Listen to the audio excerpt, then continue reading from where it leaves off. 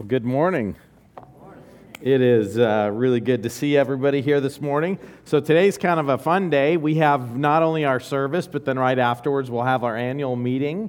And we just have such a great annual meeting. You know, just the place that the Lord has put our church family has just really blessed us in our budget, has blessed us with faithful people and faithful leaders who have agreed to serve.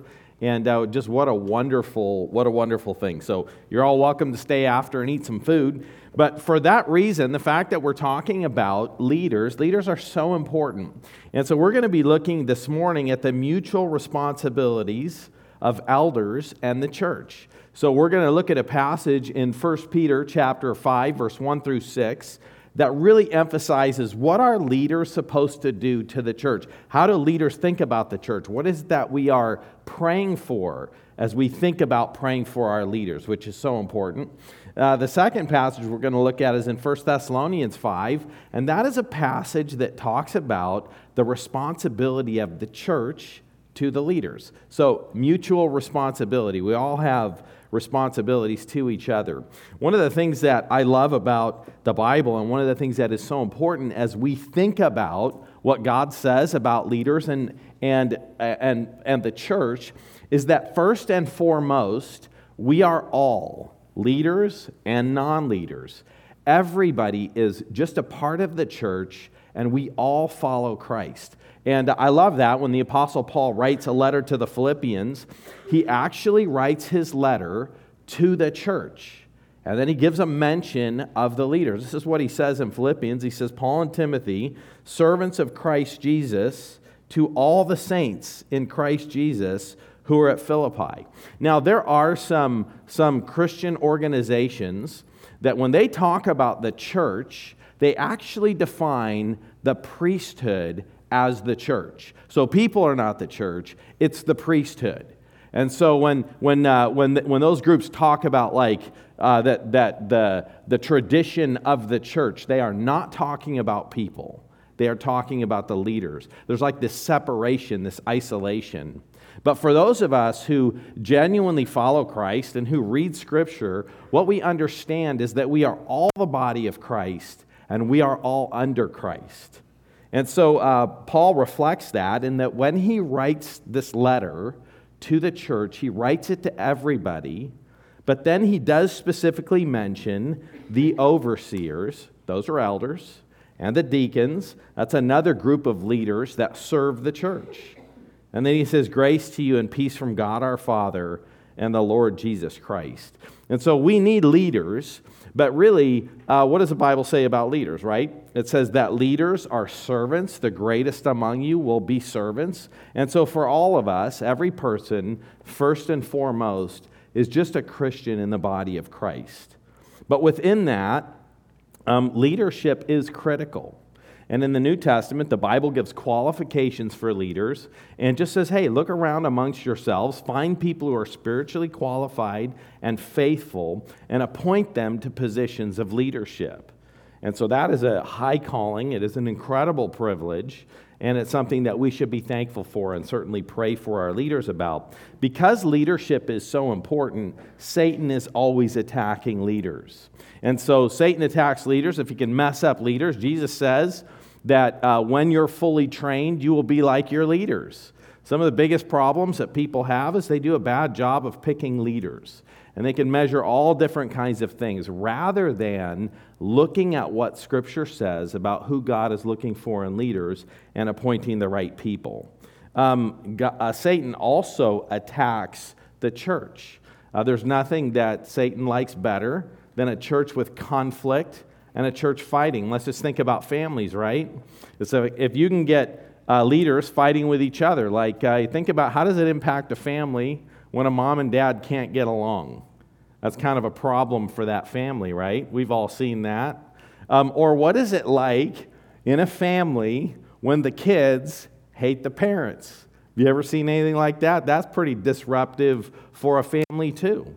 And it is not God's intention for there to be that kind of division and conflict.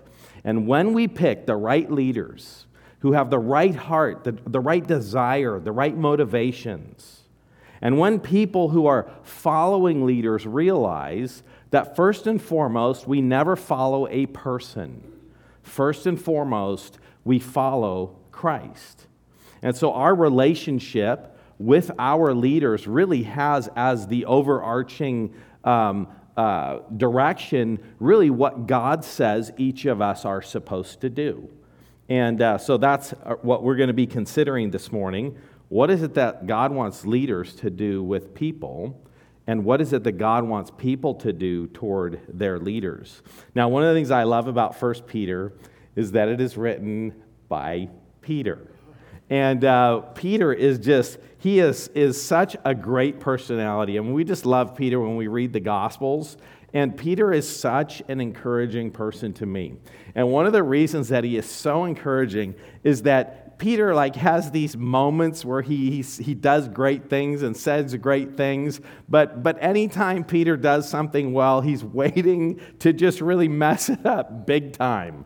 It's like always his high moments and his lowest moments are together. And I just love that because it reminds us that God is not looking for perfect people. When you look at the disciples, man, they had so many problems. And yet God chose them and He used them. But one of the things that I am really encouraged by is that when you read the Gospels and you see Peter, and then you read 1st and 2nd Peter, you see this brash, strong, powerful person that's always sticking his foot in his mouth. And by the end, when you read 1st and 2nd Peter, you see this gracious, loving, encouraging, mature man. And it just is a reminder that God takes people who need to grow and He uses them and He helps them grow. That is an amazing thing. And Peter was certainly transformed by Christ from a prideful man to a very gracious man. And that is encouraging. So one of the things for us to consider this morning is that leadership is a gift from God and a very high calling. And the church needs faithful leaders that reverently serve Christ. And then for us as believers, we need to wholeheartedly follow, encourage, and actually work alongside the leaders that God has given us. So let me read these two passages. So the first is for our leaders as we think about leaders, and we'll be voting on some elders in our meeting. And so, but I would just say this. There is a special and unique place for elders, but there are principles here that actually apply to every leader. In fact, some of the things that we read in this passage, while they're written to elders, those same principles apply in how we parent and how we lead anything that we're over. So let's read this first passage here, 1 Peter chapter 5, verse 1. It says, "So I exhort the elders among you as your fellow elder, and a witness of the sufferings of Christ, as well as a partaker in the glory that is going to be revealed. Shepherd the flock of God that is among you, exercising oversight, not under compulsion, but willingly, as God would have you, not for shameful gain, but eagerly, not domineering over those in your charge, but being examples to the flock.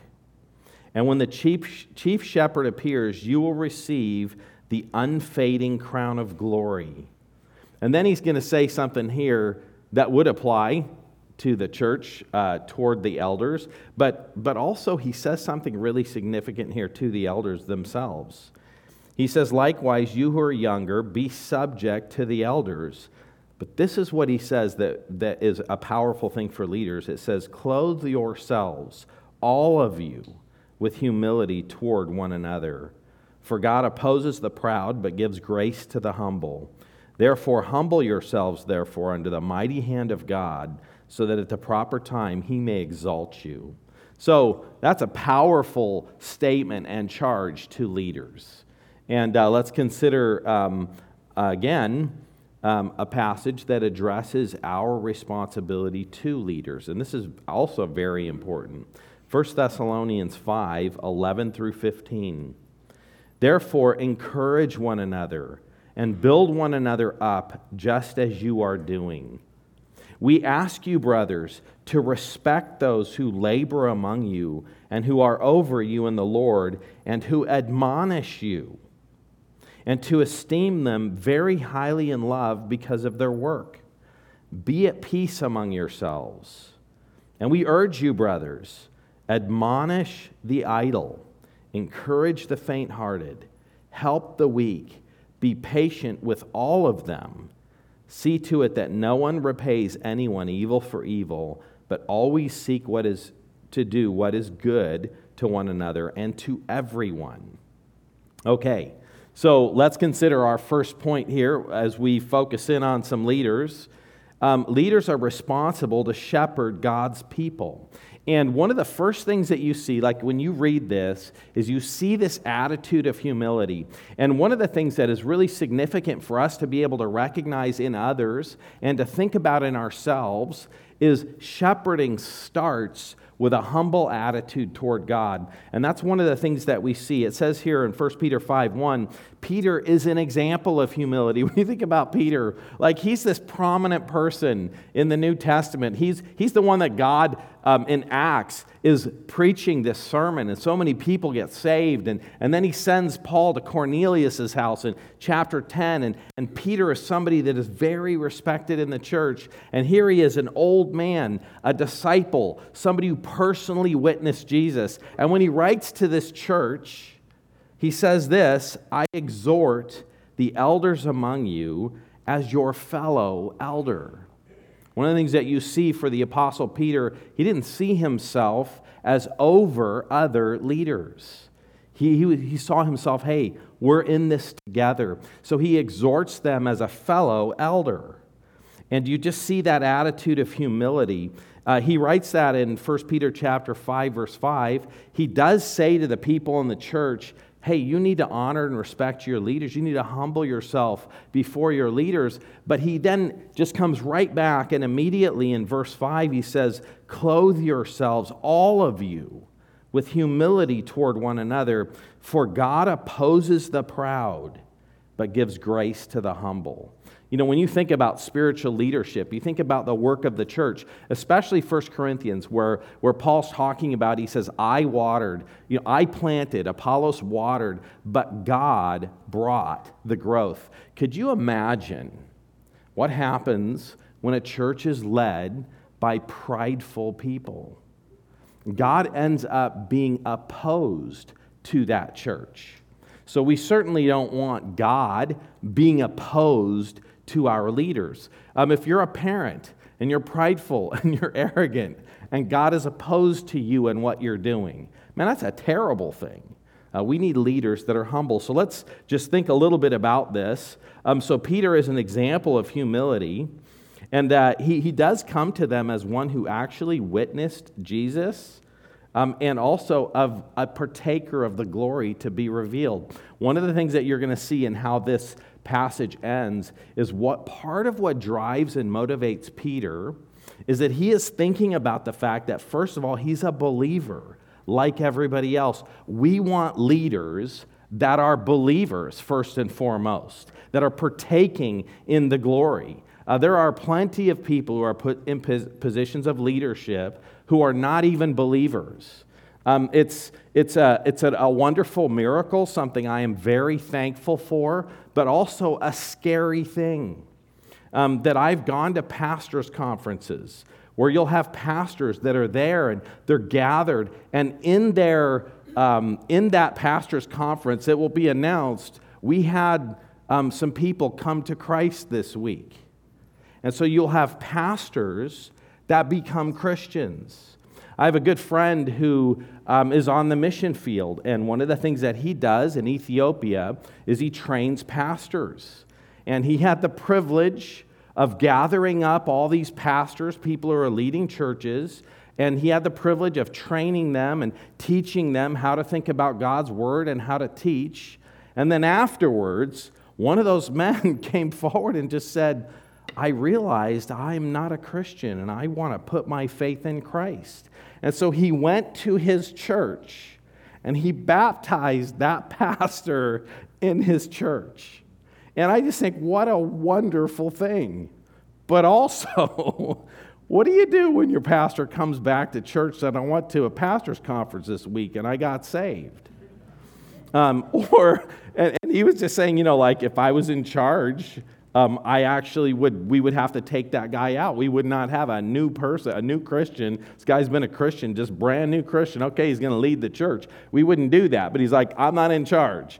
So the guy became a Christian. I baptized him. I'm thankful for that. Often we look at many things that go wrong in churches across the country. And we can wonder what went wrong. A lot of what goes wrong is the people leading don't even know the Lord. And we should be able to see and recognize that when it happens. But Peter here, he's just emphasizing that he is a partaker, and he knows that Jesus is coming back. And that is what drives and motivates Peter, is a desire to please the Lord, and just he's living in light of the return of Christ. So let me just say a few things about humility. Humility is not weak or insecure. When you look at Jesus, one of the things we need to recognize is that Jesus was an example of humility. And often you wouldn't describe some of what Jesus does and say, oh, that's really humble. Like when he walked into the temple and he just knocked over all the tables and got something and drove these Pharisees out of the temple. That was his Father's house, and he drives them out. And you might not look at that and go, oh, what a humble man. Or how about when he gets the Pharisees together and he says, you brood of vipers. And he just tells them, every convert you make is going to be twice as much a son of hell as yourself. Could you picture a leader getting up and say, you religious leaders, you bunch of hypocrites? You know how often Jesus called people hypocrites? And so you get Jesus, man, he was not weak. Humility is not, you don't see Jesus sitting around with his disciples saying, oh, guys, what do you think we should do? I kind of have some ministry ideas, but I want to hear what you think. You don't see Jesus' leadership in that way. So Jesus was humble. And Jesus was also God. And so that makes him unique. But Jesus lived life in his humanity. And when you look at Jesus, Jesus was a humble person. And so humility is not weakness. It is not insecurity. It is not, it's not stepping out of your leadership position. There are often many people who they say, oh, I'm a servant leader. And so what they mean by servant leader is, as a husband, that they provide no guidance or direction in their home. They just do whatever they're told. And they say, I'm a servant leader.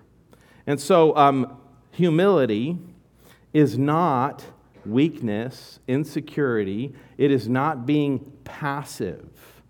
But what is humility? Humility really has as its foundation faithfulness to God and a trust and reliance on God. When the Apostle Paul looks at his work, he understands that God is the one who brings fruit to what he does. He says, I planted, Apollos watered, but who caused growth? It was God. And so faithfulness and confidence in God. One of the examples of that, a negative example, is actually Moses. How many of you remember when Moses was called? So Moses he's been raised, trained in the wisdom of Egypt, and then he actually has a sense of God's special calling for him because he sees this Egyptian abusing a Jewish person, and he gets involved and he protects that Jewish person, and he ends up killing this Egyptian and then hiding his body in the dirt. And one of the things that the Bible tells us when it describes that is it said that Moses thought that the people would realize that God was going to use him to deliver them. And things don't go well. The next day he sees a couple Jewish folks fighting, and he says, hey guys, what are you fighting for? And they just say to him, what, are you going to kill us like you killed the Egyptian? And so he ends up fleeing for 40 years and wandering around out in the wilderness. And then Moses is walking, and he sees a burning bush, and he walks up to this burning bush to see, this is weird. This bush is on fire, but it's not burning. And in that conversation, God tells him, I'm going to send you back to Egypt. I have it all planned out, and Pharaoh's going to reject you, and I'm going to destroy Egypt. And then when you leave, all the people are going to ask the Egyptians for things, and you're going to plunder Egypt because they're just going to give it to you. So this is a crazy thing. Like, as you read the whole Exodus story, God tells Moses how that's going to go before it happens. Because God has that all planned out. God has a purpose in all of it. And so what's Moses' response to God coming to him and saying, I want you to lead Israel? Well, he starts with all of his excuses about why he can't do it. You guys remember that story? So he starts with, well, God, I don't even know your name. Like, well, who am I going to say sent me? And then he's like, Israel's not going to listen to me. And so when Moses says, I don't know your name, well, God tells him his name. He's like, well, they're not going to listen to me. So then he gives him these 3 miracles to do, of putting his hand in his coat. His hand's going to turn to leprosy. Throw his staff on the ground. It turns into a snake. Pour some water from the Nile out. It turns into blood. And so God just says, I'm just going to let you do these miracles. They'll know I sent you. And then he's like, yeah, but I can't speak very well. I'm a terrible speaker. And God doesn't say, oh, Moses, you're so humble. This is just so, I just appreciate you recognizing all of your weaknesses. You know, that is not what God says to Moses. God says, who made the mouth? And he's like, you're going to complain that you can't talk, but I'm sending you. I'm the one who makes the mouth. And then after God does all these things, Moses says, oh, please, God, send someone else. That's how he ends the whole thing. Send someone else. You know, God is not happy about that. He's angry. But you know what I think is so cool about God's graciousness? So then do you know what he does for Moses? He's like, all right, fine, Moses, go get your big brother. We'll let him go with you, and he can be your spokesperson. And I'll guide him, and I'll guide you. And he just takes this weak individual. And here's the thing I would say. It is positive. It is a good thing when we recognize our weakness. That is a very important part of leadership. It's really an important part of everybody's life. But the problem is when we think success or failure, we think what God can do is influenced in any way by our gifts, our talents, our strength, our intelligence. And we don't recognize that God is the one who accomplishes his purpose and task. And here's the thing about a humble person actually recognizes God's power. And so anytime they feel insecure or weak, they just go, yeah, that's true. Good point. I can't do this. But God can. And so you want to know how humility expresses itself? So one thing, humility. Have you ever been in a place where you struggle with pride, or you see anybody who struggles with pride? Pride flows out of one thing. It flows out of an inaccurate view of yourself. I love in Romans chapter 12, when Paul's talking about the use of spiritual gifts, this is what he says: "For by the grace given to me, I say to everyone among you, not to think of himself more highly than he ought to think, but to think with sober judgment, each according to the measure of faith that God has assigned." So we're supposed to think accurately about ourselves. The solution to pride is just look at yourself accurately in the mirror. Just see yourself accurately, and pride or humility comes naturally. So whenever you're feeling prideful, just take a step back and realize it's because I don't see myself accurately. I love James chapter 1, verse 22, talking about doers of the word. They're people who look into God's word like a mirror, and then when they see what it says, they respond appropriately. I loved Jim's message. So at the men's breakfast, Jim was actually talking about James and John, these sons of thunder. And it just was so encouraging and so inspiring. And one of the things is you just look at the weaknesses of these men, and yet how God transforms them and uses them so powerfully. Humility is brought on by accurate thinking. And actually, when I think about God allowing Peter to fail, I think that was a big part of Peter's humility. When you think about Peter as he writes 1st and 2nd Peter versus Peter in the Gospels, Peter's the way he is because he thinks about what happened in his life in the Gospels. And this is one of the things, like, do you remember when Jesus is saying he's going to go to the cross in Matthew 16?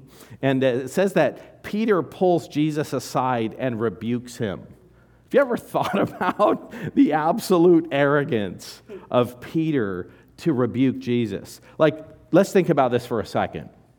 The Trinity planned the salvation of mankind before the earth was created.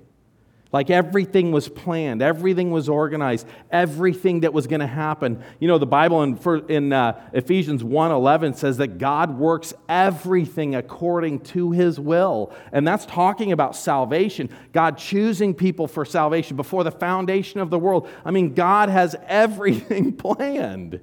And they all recognize, so Jesus is the Messiah, right? They've all recognized that he's the Messiah. In fact, isn't that what Peter says in Matthew chapter 16?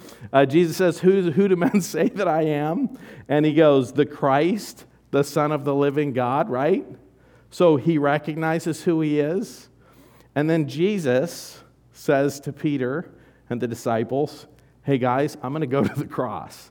This is Jesus' plan. This is God's plan before the foundation of the world. God planned it. God's working it out. You want to know what wasn't happening?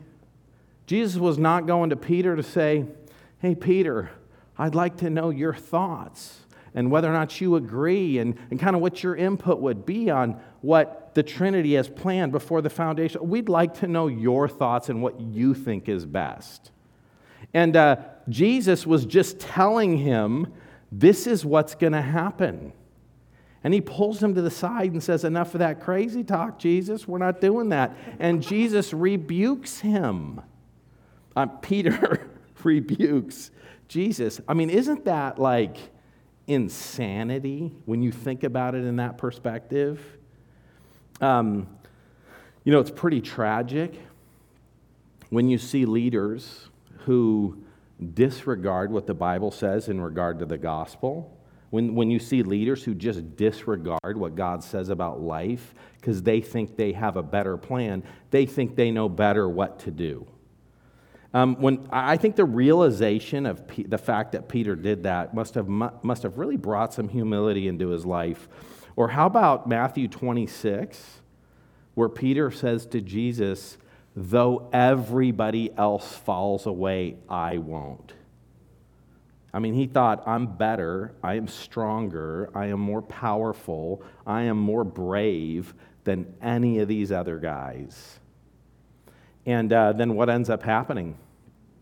Peter ends up denying Jesus, and it actually says that after Peter denies Jesus, that Jesus looks over at him. And then Peter runs off. He's discouraged. He's devastated. And do you know what I think is interesting? Remember afterwards, what does Jesus do? Goes back and he finds Peter. Peter denied him 3 times. And then how many times does Jesus say to Peter, hey, Peter, do you love me? One of the things that I think about in that, John 21:15, is Jesus looks at Peter and he says, hey, Peter, do you love me more than these? Peter thought he was better than everyone else. And so Jesus is like, so Peter, do you love me more than these people here? And just reminds Peter. So it's redemptive. Jesus gives him an opportunity to confess his love. Jesus is pointing out to him his failure. And then Jesus says to Peter, if I messed up names there, ignore that. But Jesus just says to Peter, feed my sheep. And that's what actually Peter's telling the elders, right? As a fellow elder, shepherd the flock of God. I think that humility in leaders shows itself in 3 ways. One, it shows itself in consideration toward others. A humble leader is not somebody who's prideful or judgmental toward the weaknesses that they see in other people. Leaders look around and they see weaknesses in other people, but that's informed by the weaknesses that they see in themselves. That's what Matthew 7 says, right? get the log out of your own eye before you worry about the speck in someone else's. One of the things that has really stood out to me, and I know that this can be true of me and it's true of other people, but one of the things that can really stand out is you'll have a team of people and you'll have somebody that has a huge problem in their life, huge problem of a bad attitude toward other people, huge problem potentially in their own doctrine. And you're just thinking to yourself, hey, how do I come alongside and help this person? How do I encourage them to love other people? How do I encourage them to think rightly about things that the Bible teaches? But you want to know what one of the most dominating things in their life is? They're very hard on anybody who has a doctrinal problem, though they have a huge doctrinal problem in their life. They're very hard on other people when it's like, in a sense, the people who need the most help are often the ones who are the hardest on other people. And that's not what God intends for leaders. You know, when I think about Peter, one of the things that he says is this. You see him just motivated by his view of end times. He just says, the end of all things is at hand. Therefore, be self-controlled, sober-minded for the sake of your prayers. Above all, keep loving one another earnestly, since love covers a multitude of sins. Show hospitality to one another without grumbling. As each has received a gift, use it to serve one another as good stewards of God's varied grace. So leaders who are faithful and humble are not hard on other people. Like when you look at Peter and how he talks to leaders, like he challenges them. He says, I exhort you as your fellow elder. But he's not hard on people. He's gracious. He's humble. Here's another one, and I think that this is a really significant thing, is that humble leaders actually obey God. And they rely on His wisdom rather than making up their own stuff. So many of the leaders and churches and things that are going off track and going the wrong direction, it's because you get leaders who think it's their job to figure out what to do. This is my church. Let me figure out what should be done. What would be the best way to do this or to do that? And instead of humble leaders saying, actually, no, my job is to read and understand what God has said and then just to do that. It's my job to obey. It's not my job to be the smartest person. It's not my job to figure out different things. You know, you think about this impacts people even in how they share the gospel. You know, when you read Jesus' story about the sower, and he just says the sower went out to sow, and he was just casting seed. And some fell on the road, some fell on the rocky soil, some fell on the weeds, and some fell on the good soil. And you want to know something?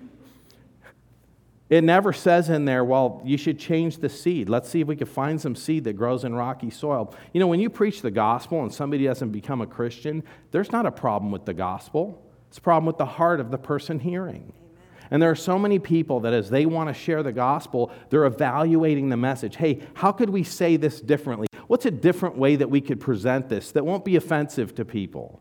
I heard one famous pastor, huge church, does all kinds of conferences, and he says, don't say the Bible says, because people are not motivated by that anymore. Say Paul says, because people like Paul say this, but don't say the Bible says, because nobody's impressed by that. And then I just look at the Bible and I just go, what was the example in Scripture? They all said Scripture says this. It's what Jesus said, right? Doesn't the Scripture say this, and the Scripture say this, and the Scripture say this? And I got this famous pastor with a massive church saying, don't say the Bible says. Or I just read the Bible and go, what did Jesus do? He said the Bible says. And so it's like you get these people who just think, hey, how can we be non-offensive?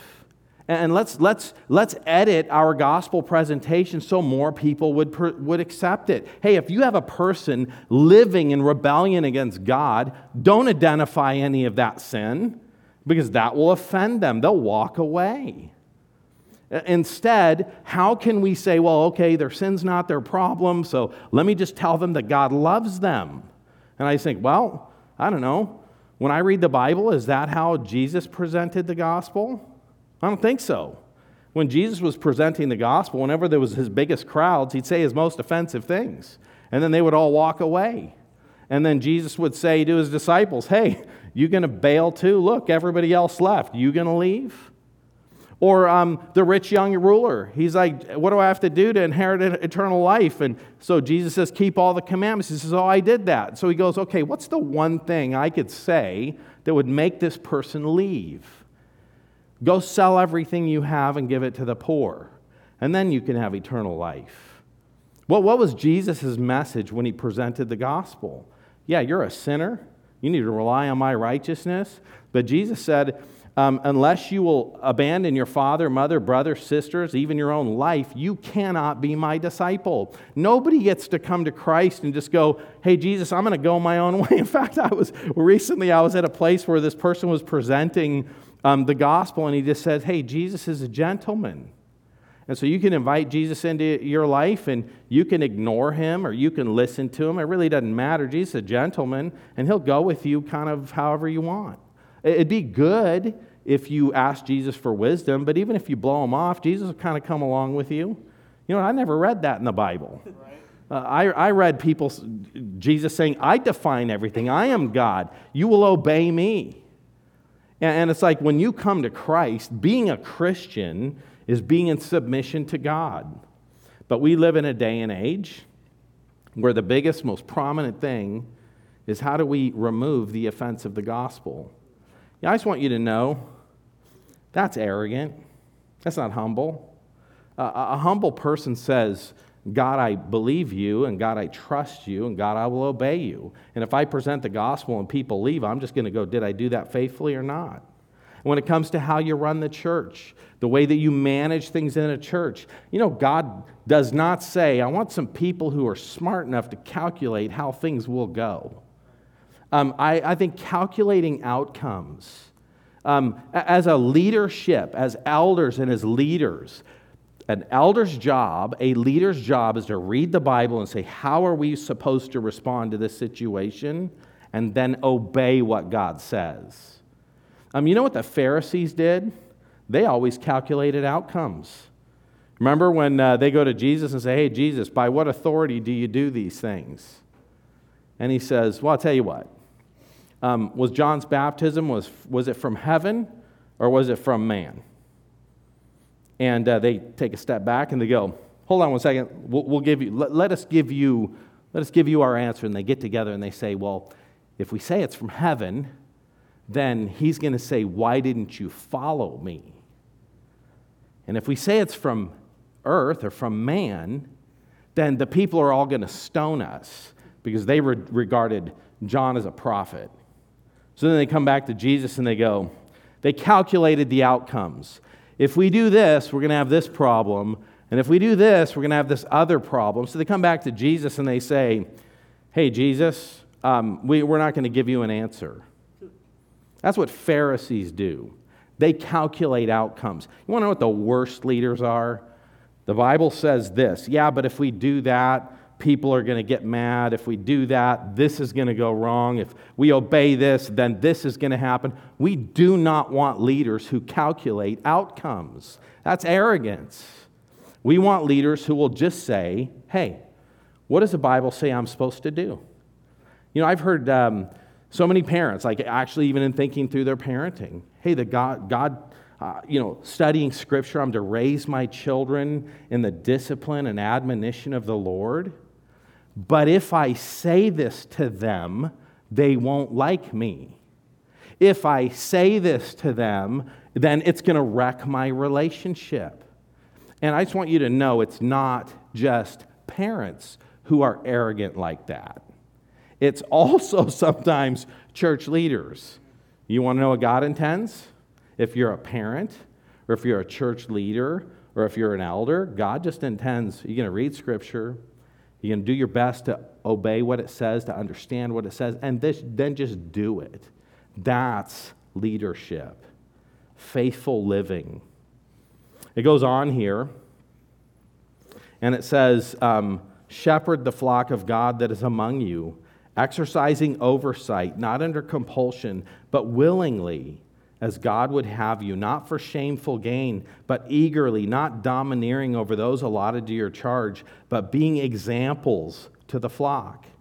And when the chief shepherd appears, you will receive the unfailing crown of glory. So what is shepherding? Shepherding is pointing people to Christ. It's to oversee. It's to point people to Christ, to teach them what God says. When Paul talks about shepherding in Acts 20, he talked about himself, and he just said he spent time with people. He taught God's word publicly, privately, and completely. He didn't leave out the things that might offend people. He told them everything. He protected them from false wolves, from teachers.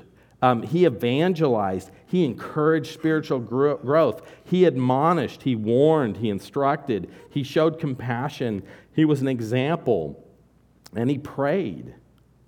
Being a spiritual leader also involves rescuing.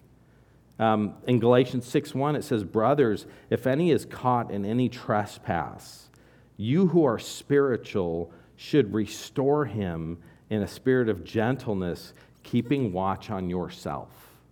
See, if you really love somebody, you're willing to confront them. You're willing to go address sin. You're willing to speak into the sinful choices that they make, but you go with a spirit of gentleness, looking to yourselves lest you be tempted. Do you know what biblically addressing and pursuing other people is? To never look at a person and say, I could never struggle with this thing you're struggling with. You're a really bad person. I can't believe that. I can't believe people act like this. It's going and it's realizing, hey, I have the same weaknesses, I have the same problems, but also I care enough about your spiritual well-being that I'm going to address this sin issue in your life. And if you hate me for it, I love you enough to be hated. That's what Jesus said to his disciples, that all people are going to hate you because of me. When you think about the motivation, it's not under compulsion. The worst thing in my years in ministry, there's been times that I've had people working under me in ministry, and if you didn't hold them very accountable, they wouldn't work. You had to tell people, hey, you have to be here at this time. You can't go home at this time. You constantly had to check up on them and see, okay, did you do this responsibility? Did you do this responsibility? Why aren't you doing this responsibility? You have to compel and drive some people. And the Bible says no leader should be like that. If you have to hire somebody, if some of you hire somebody to work in the church, and you have to manage their hours, fire that person. People should be driven and motivated to do the things that God calls them to do, not under compulsion, not for shameful gain. Shameful gain is social praise or money. That's what Jesus said about the Pharisees. They loved their positions of honor, and they were lovers of money. There are some people who, if you want them to do ministry, you just got to pay them. You know what? People should be willing to do things for free. I've just got to tell you something I'm super thankful for, some of our leaders. And the first thing, when we've had leaders come into this church, one of the first things I like is just let them volunteer. And we had some part-time people volunteering. The folks leading our children's ministry, Eddie and CJ, did it for free. They loved the ministry and they wanted to do it, and we didn't pay them. And Cannon, when he stepped in to help lead worship, he did it for free. And part of the reason for that is that if you want to do ministry, are you willing to do it for free? If you have to be paid to do ministry, then you should never be in that position. We don't pay people to motivate them. When first time I was hired, I was a young guy, I was 23 years old, and I was hired, and one of the elders came to me in the hiring process, and they said, we're going to pay you a really low salary. They kept that promise. They did that.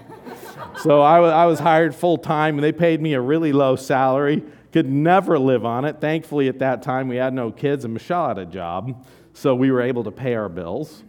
But one of the things that the guy said was, if the youth group grows, we'll pay you commission. He told me that the more kids came to youth group, then they give me more money. And I just remember at the time thinking, man, this is an elder that thinks I will be motivated to work harder for the promise of more money. People's eternal destiny, hey, that's not a motivation for me. Give me some money. Me pleasing the Lord and what I do, that's not a motivation. Just give me more money. And so actually we do right now, just so you know, we'll mention this in our annual meeting, but we do pay CJ and we do pay Canon. But that came second, because first you want to see that people have a heart and are willing to do things because they want to.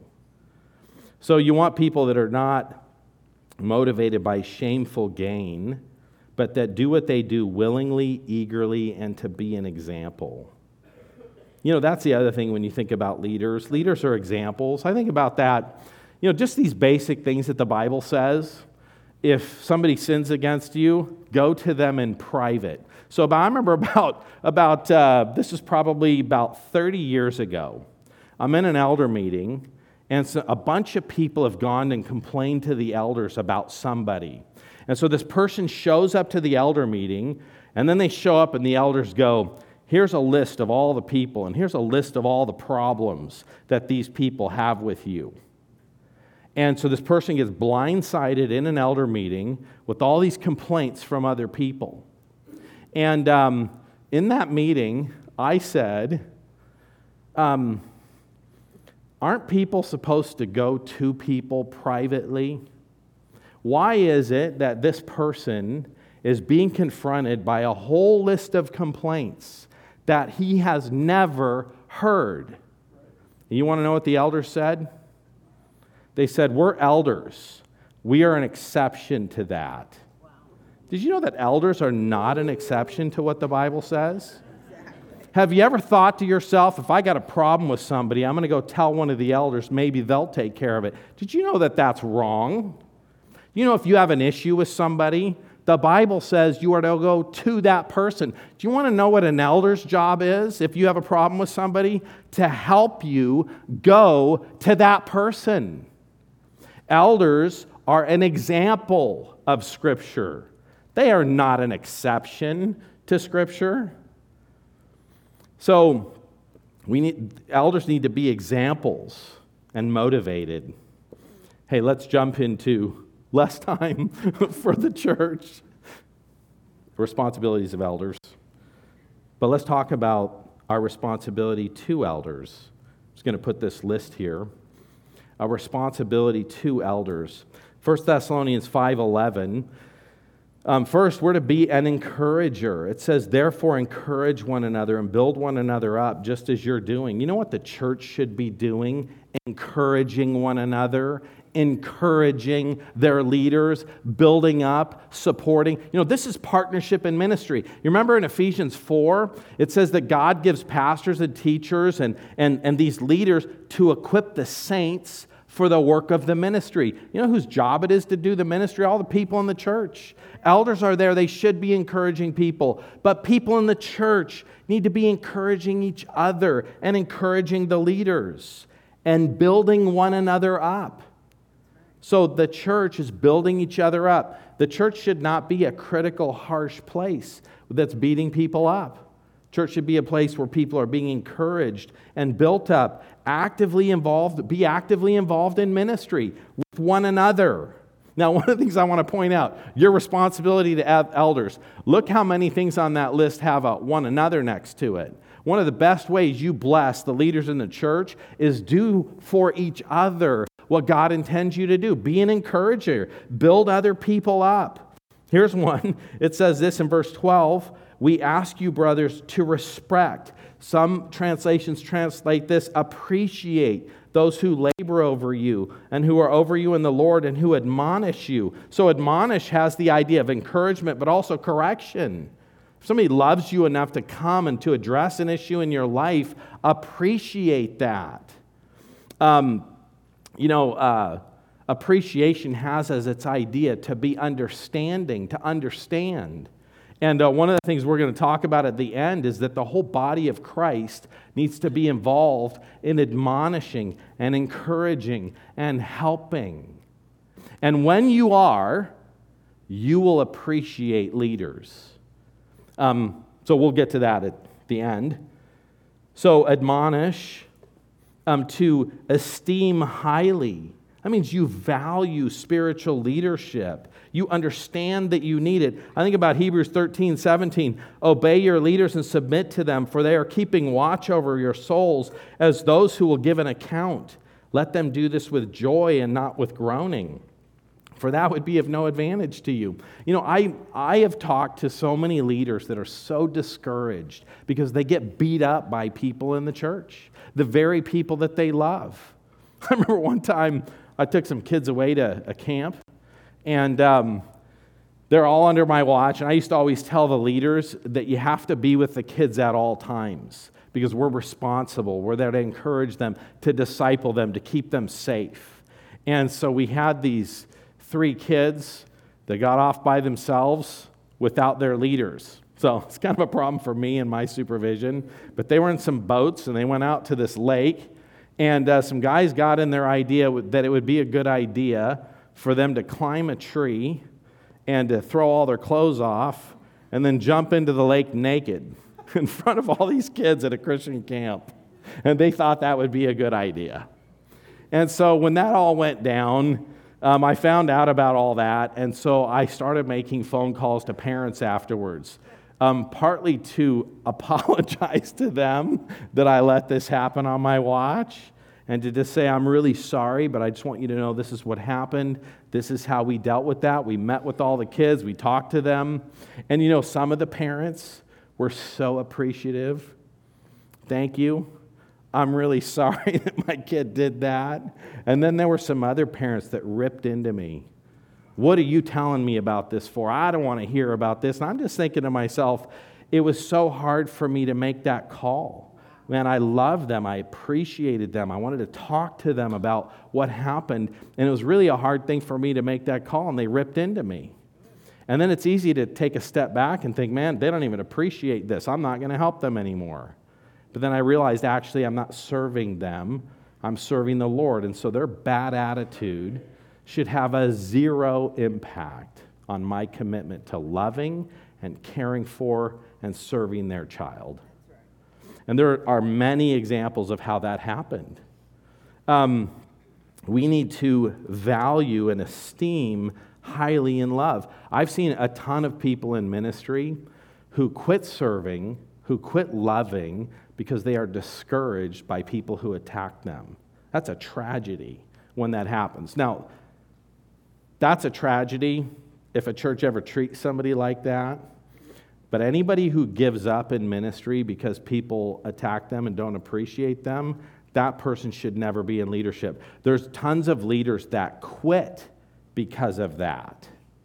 Do you know there are massive numbers of pastors that resign regularly? And first of all, it is heartbreaking that that happens. And secondly, if a person resigns because of that, I'm glad, because they shouldn't be in ministry. Because if you don't love and serve people to please the Lord, if you only love and serve people when they appreciate it, you should not be in ministry. But it is a tragedy when a church makes their leaders feel that way. You guys ever know of any leaders or pastors who have quit because they're discouraged, all kinds of problems and difficulties, and next thing you know, they just resign and they're gone? You ever see that? That's tragic when that happens.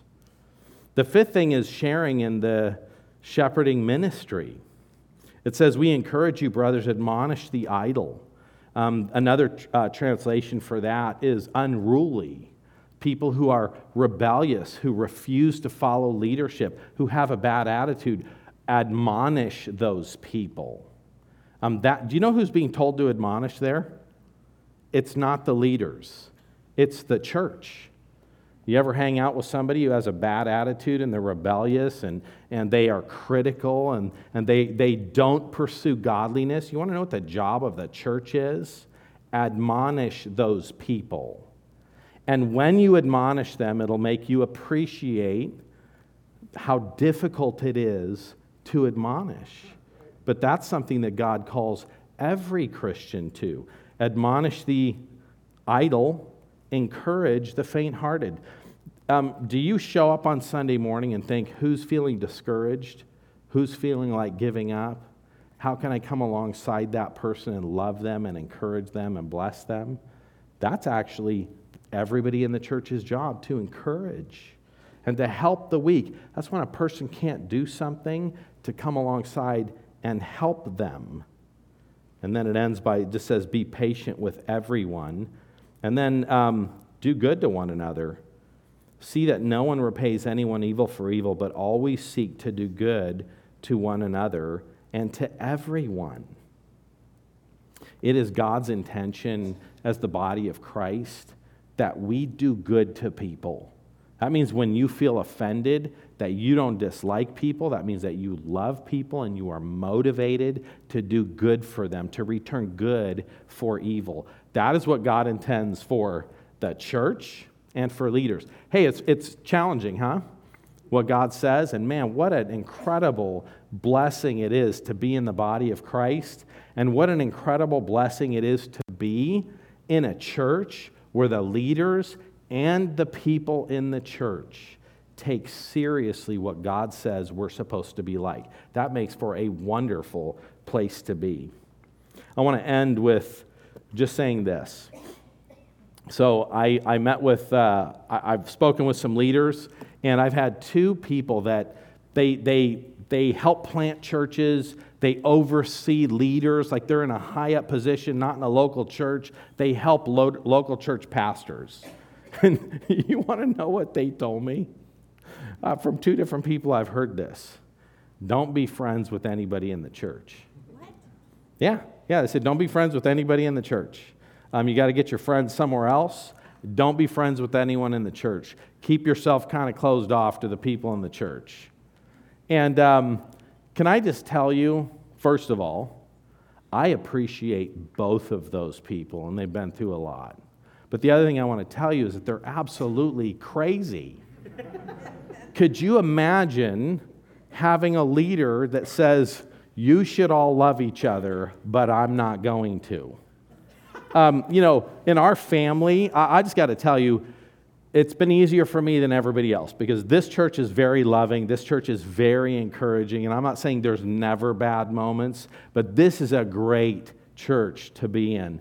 The last church I was in, an amazing church where people loved and encouraged and appreciated our family. It was so good to be there. And that's not to say that there weren't exceptions to that. And there were some exceptions around the time we left our last church. And you know what? I got all my kids together, and we talked about some of the ways that we were hurt and some of the hurtful things that happened. And you want to know what I told them? Hey, we're going to go to a new church. But we're not looking for a church where this stuff won't happen. It happened here, not very much, but it did happen in small ways. In the next church we go to, guess what? It's going to happen there too, because the church is full of sinful people. That's just life. Have any of you met anybody who has ever been hurt in a church that they were in? Like that happens sometimes, right?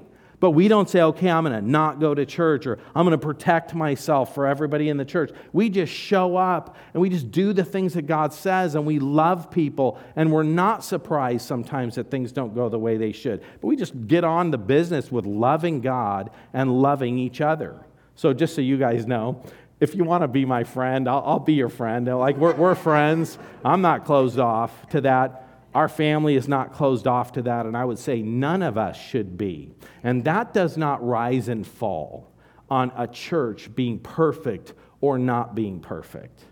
Let's have leaders that do what God calls them to be, and let's be a church family that does what God calls us to do. Let me pray for us. God, thank you so much for your word. God, I pray that we would have faithful leaders. I just want to thank you for the men that we have asked to serve who have said yes to serving. God, I pray that you would help them to shepherd and to be faithful, and that, Lord, as a church, we would love them and that we would shepherd them, that we would encourage them, that we would help them, and, Lord, that this church would be an effective church. And so, God, we pray that that would be true because we love you, we worship you, and we obey you. In your name, amen.